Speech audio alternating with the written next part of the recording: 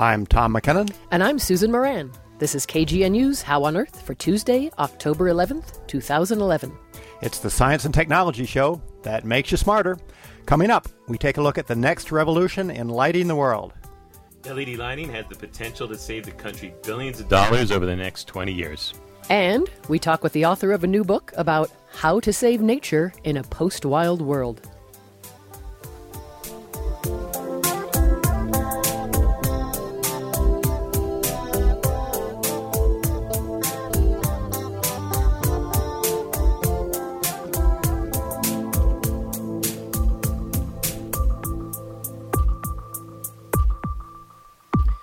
We begin with a look at some of the recent news in science.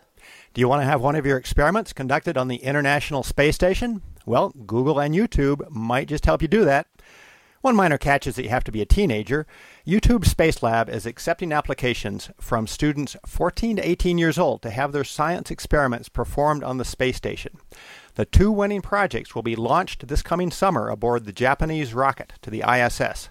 Once they're on the station, the experiments will be carried out by astronauts and streamed live to the world on YouTube. The program is being run by Zahan Barmal, Google's head of marketing for Europe, Middle East, and Africa. Barmal cooked up the idea as an entry in one of Google's internal competitions, where founders Sergey Brin and Larry Page invited Googlers to propose projects. I pitched the idea, and lucky for me, the folks at Google liked it, said Barmal. The judges include astronauts from NASA, Europe, and Japan, the founder of Cirque du Soleil, and physicist Stephen Hawking. Project applications are due on December 7th. To get full details, you can search Space Lab on youtube.com. Playing in the dirt may seem quaint and nostalgic in today's world of technology fixation, but according to Richard Louv, who will speak in Boulder on Thursday, playing in the dirt may be exactly what our society needs. Louv entered the literary scene in 2005 with his best-selling book, Last Child in the Woods. In the book, he coined the term nature deficit disorder, which he defined as a syndrome triggered by the detrimentally gaping divide between children and the outdoors. This concept has informed national policy, as well as campaigns in communities across the country. In Louv's latest book, The Nature Principle, he says that adults also need to connect with nature. Surprise, right? The more high-tech we become, says Louv, the more nature we need. The author argues that nature can improve individuals, businesses, communities, and even economies. We could use that. Such a hopeful, if challenging view of the future, according to Louv, must integrate nature, technology, and humanity. He'll bring his ideas to the CU Boulder campus this Thursday evening. His talk will be called Building a New Nature Movement for the 21st Century, Nature Deficit Disorder and the Nature Principle. It'll be held at 6:30 p.m. on October 13th in the University Memorial Center's Glenn Miller Ballroom. A book signing will round out the evening. For more information about the talk, go to his website, richardlouv.com. That's richardlouv.com/appearances. And now, what science and tech anniversaries are we celebrating, Tom? Well, 200 years ago today, commercial steam-powered shipping got its start when the vessel Juliana commenced service between Hoboken, New Jersey, and New York City. And color television was born 61 years ago today when the FCC gave approval to CBS to begin broadcasting in color.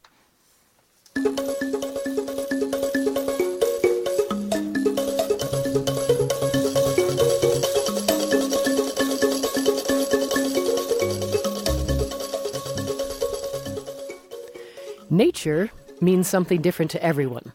It's a thick, old-growth redwood forest to some. To others, it's the Rocky Mountains far beyond ranchettes.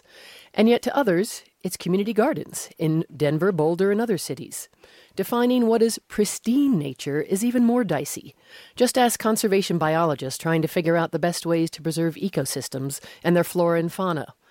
A new book sheds light on how notions of wilderness preservation are evolving to accommodate the ever-changing natural world and to acknowledge our own role in nature. The book is called Rambunctious Garden, Saving Nature in a Post-Wild World. Its author, Emma Harris, is a science journalist living in Columbia, Missouri. She's on the line to talk about her new book. Emma, welcome to How on Earth. Thanks for having me. So first, before we get into what's your notion of a rambunctious garden, give us a little background in terms of explaining what the traditional approach to preserving wilderness areas and the wild has been, setting these historical baselines and such? Sure. In North America especially, I think that there's been a long-standing tradition of deciding that the most important thing to do is to preserve nature as it was before humans touched it, before humans altered it. So this is the impetus behind such big parks like Yellowstone and Yosemite, which were set aside to be permanently apart from humanity other than humans visiting as tourists. And even before the native, indigenous populations. Well, this is where it gets tricky, because when this sort of ethic of preserving pristine places was formed, there was a sort of a casual disregard for the way that people who lived here before Europeans might have changed the landscape. They sort of didn't count. So anything that Columbus saw when he stepped off the boat was considered to be a virgin wilderness. But we now know that that's far from true, that Indians who lived here changed the landscape a lot, in a lot of different ways. So that makes this notion of returning to this Garden of Eden a little bit suspect. And suspect because there never was a static golden age of sorts that... Right. As I researched the book, I kept looking for sort of one place where we could hang our hat, one sort of little quiet moment before humans changed things, and I could never find it. Because if you keep going back in time, first you have the Europeans changing things. Before that, you have the Indians changing things. And before that, you have their ancestors driving large animals extinct, like mammoths and mastodons. And then before they show up, you basically have ice, because you run into the Ice Age. So the problem is that there is no perfect time that we have this sort of moral duty to return to. It's been a moving target for thousands of years. In fact, one of the examples you give, maybe tell us a little bit about it in New Zealand, the plight of this huge flightless bird.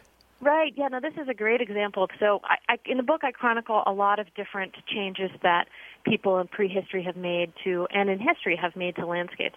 And one of the tidiest examples is the moa, because nobody got to New Zealand until something like 500 years ago. And there were these enormous birds that lived there. They were like big bird-sized birds, fantastic creatures. And as soon as people got out of their canoes, they took one look at these guys and they just started sharpening the knives. They were huge and delicious, and they killed them all within a couple generations, and they're just gone. Sort of like fishing in a barrel. Yeah, exactly. Apparently, the sort of archaeological record indicates that they just kind of ate the drumsticks and thighs and threw away the rest because they were so plentiful on the ground. So the sort of moral of the story is that you can't go back in time to sort of a pre-human perfect time because we've changed it too much and for too long. So then what's the alternative? You talk about this concept, I know you didn't invent it, so to speak, but this rewilding. It almost sounds like, Disneyland for nature. Right. Well, that's, right. So if you say, I'm not going to look to the past necessarily, my goal isn't going to be a perfect recreation of the way that this place was at a certain historical time, then suddenly you have all sorts of options about what you can do. You can restore to history. That's still an option. You can also create all sorts of new spaces with new goals. And one of the goals might be to restore not the exact list of species, but the processes that used to be there. Like, give an example of that. Yeah, so in the plains, the Great Plains, before, back in the Pleistocene, there would have been lots of really large animals, large herbivores eating the grass and trees and leaves, and large predators going after them. We're talking ground sloths and saber-toothed tigers. And they're all gone, and we're not going to get them back. But if we want to see how the ecosystem would respond to those kinds of processes of grazing and predation, we could bring in animals from Africa in small, areas that are carefully controlled. We could bring in lions and tigers. We had lions and tigers of our own that are now extinct. We could bring in African lions and tigers and elephants and see how they do out on the Great Plains. It could be a fascinating experiment, and it could help preserve those animals that are in trouble in their home areas. It sounds kind of anathema to, for a lot of people, but especially some conservation biologists, I would imagine. I mean, it sounds like invasive species to save nature, which in fact you're saying can be the case, right? Absolutely. I mean, there's that sort of let's bring African animals to the Great Plains is a real extreme case. But there are cases that are a lot more nuanced that are really testing people's intuitions about what conservation is. So one example is climate change is going to change environments so that little certain animals and plants won't be able to live there anymore. Well, in fact, you talk in your book about the little pika, which we're familiar with here. Right, what's the story there? Right. So imagine you're a pika and you're up on this mountain and your mountain is getting hotter and you can't take the heat. Well, you can't just go to the next mountain north because that involves going down in this super hot valley. So you're kind of, hooped. But conservationists could come and pick you up and put you in a little box and carry you to the next mountain north, maybe to a mountain where you've never been before. So sort of taxi service, not just building corridors for them, but actually shuttling physically them? moving them. This sounds sort of like geoengineering, injecting sulfates. It's like biological engineering in a way, and it's very scary, right? Because if we take the pikas are adorable and sweet. How do we know? Maybe if we move them to a mountain further north, they'll suddenly turn into this incredibly invasive thing, and they'll eat everything, and they'll become a huge pest. We can't know. It's not risk-free. But on the other hand, if the creature is facing extinction, if we do nothing, then we're put in a position where we have to choose between risk and just watching a species go extinct. And in the minute we have, I'm curious, so who is we? I mean, it sounds like who would be the engineers who gets to rule this world? That is an excellent question, perhaps the subject of my next book. I mean, I think that for something like moving creatures, if the conservation biologists are too fastidious to do it because it means messing with their notions of what is pristine, then my prediction is that regular people will do it because they're not going to want to stand around and watch things go extinct. They love plants and animals too much. So I think that if the scientists don't do it, everybody else will. So our backyard rambunctious gardens and such? Yeah, I mean, there's a lot of work that everyday people can do in their own little tiny backyards and in their own balcony spaces for conservation, and that's one big thing I talk about in the book. Well, thank you so much. I really appreciate it. That was Emma Maris, author of the new book called Rambunctious Garden, Saving Nature in a Post-Wild World. You can find out more about her book and Emma herself at emmamaris.com. That's MARRIS. Thanks again.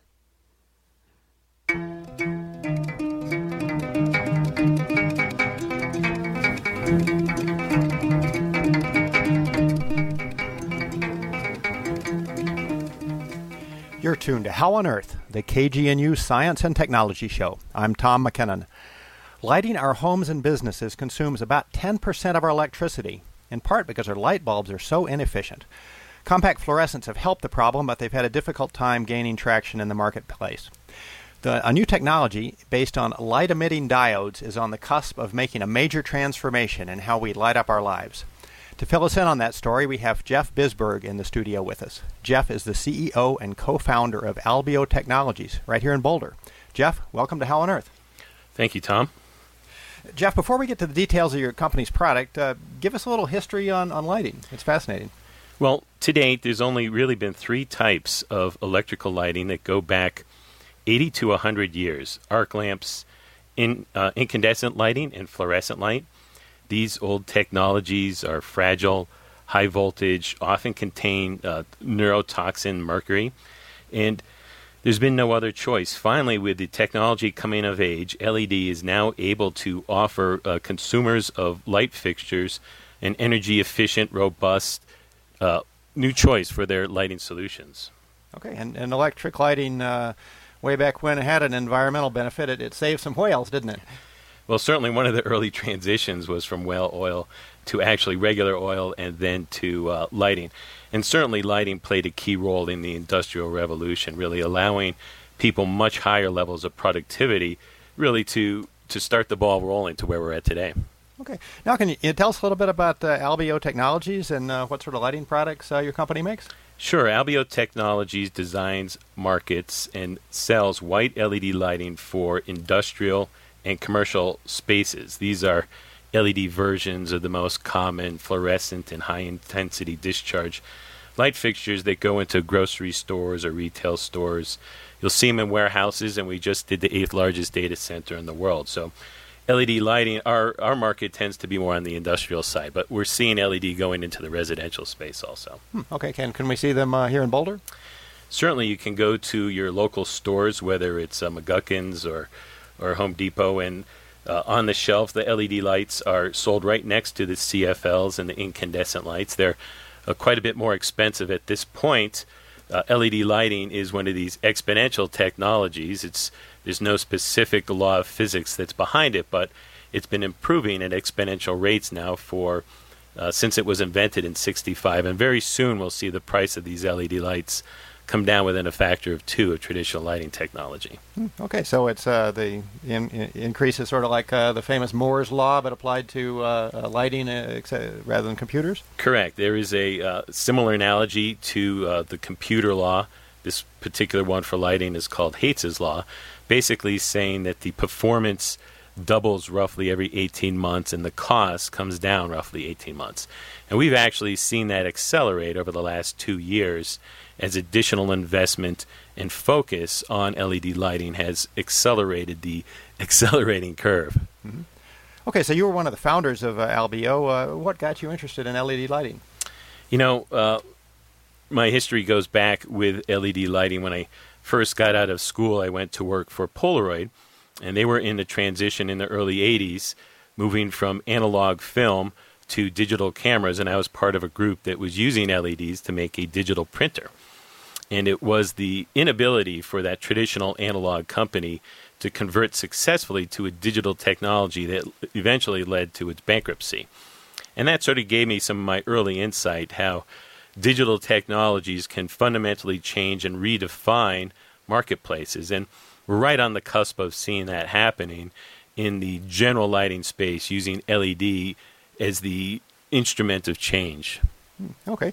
Now, most of us probably know sort of how incandescent bulbs work with a glowing filament. Fluorescents are still magic to most of us. Can you give us a slightly non-technical elevator pitch for how an LED works? Sure, Tom. LEDs are a piece of semiconductor material, and semiconductors all around us in our devices that we use and the computers that we're on. And the LED is a very special type of semiconductor. You could think of it as a different, analogy I often use with people is the foods you eat. There are some foods that are edible, some foods that are inedible. In semiconductors, there are some semiconductors that produce light, some semiconductors don't. LED uses a semiconductor that happens to produce light, and you put electricity into it and light comes out of it. And it's a pretty straightforward process that uses that fundamental physics. The technology, the efficiency of that has been improving steadily, as I had mentioned earlier, since 1965, and we're at a position now where a little bit of electricity can now produce a lot of light with this material. Okay, so can you go through some of the advantages of LEDs relative to incandescents and compact fluorescents? You know, with any change from analog to digital comes advantages, and let's be honest about it, there's some disadvantages also, but the advantages here are numerous, and I just sort of jotted down 10 of them. You know, number one, energy efficiency. Number two is lifetime. These LEDs last 100,000 hours, so it's much longer lifetime, which really means to a business less maintenance on their lighting systems. So that's like 12 years of constant use, huh? 12 years of constant use, and practically people don't use the lights constantly, so that's might be double if you use it half the amount of time. Mm-hmm. There's colors. There's no UV in it. They're very durable. They're very difficult to break. There's no glass. Many sizes, they're instant on. You can dim them. They're low voltage, low temperature. So you can see there's a long list of benefits. Any one of those benefits is really enough for a specific market to really rally behind that technology. Of course, the disadvantage is cost. Right now, the LED light systems are probably 4 to 5 times the cost of traditional incandescent or fluorescent lighting systems. Mm-hmm. But that exponential is going to take care of that pretty soon for us. Okay, so I was in the hardware store the other day, and they were either $40 or $50, but that's just a temporary thing, you see.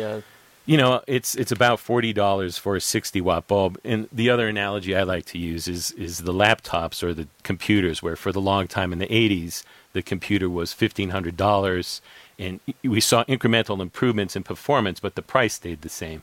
And then eventually it hit a critical performance point where the price started to come down, and now you can get a laptop $300-400. Okay. And we'll see that similar transition with the LED lighting. Okay, and did you have no mercury on your list? That's in the compact fluorescents. We've got... Yes, so no mercury is a key one. Mercury is one of the worst neurotoxins, and there's a waste stream that's associated with it. All it would take would be a dozen fluorescent bulbs to potentially contaminate a reservoir. So it's a more sustainable technology. It gets the toxics out of the waste stream. Okay. Now, a lot of people complain about the color of compact fluorescence. Can LEDs replicate that warm color that the lovers of incandescence find so hard to give up? Good question. Let's just take it up one notch first. The color is kind of defined by the sun. That's the best color. We evolved underneath the sun, and that seems more natural. And incandescent light uses the same thermal processes to make light that the sun does. So the fluorescent and LED use phosphors in order to create that light. So it's a mix of the phosphors. And as the technology matures and more focus is put onto that color aspect, the technology has improved greatly. Now, there's a wide range of solutions in the marketplace. And what we're sort of seeing is that early stage of the technology where some of the less expensive, perhaps cheaper products in the market have not use the higher quality LEDs that are out there. So the quality is evolving. I think we focused on the industrial space where the light quality perhaps is not as stringent as in some of the other markets, but we also do retail stores where we have the highest quality lighting. Okay. So the 2007 Energy Bill, also known as the Energy Independence and Security Act, has some tough lighting efficiency standards, and those will start hitting in January. Can you briefly describe that and say how it might help the industry? Yes, as you had mentioned early on, lighting accounts for 10% of the energy in the United States. So any efficiency that we can put into the lighting system is really easy energy to save, easy money to save. And these standards will quickly move us into some low-hanging fruit for energy savings. Very important. Okay. Jeff, we have about 30 seconds left. Anything we left out, or perhaps give us your company website for people to get more information? Sure. We'd love it to, if anyone has interest, just come to visit our website, www.albeotech.com. That's ALBEOTECH.com. And we'd love to tell you more about LED lighting. Okay. That was Jeff Bisberg of Albeo Technologies. Thanks, Jeff. Thank you, Tom.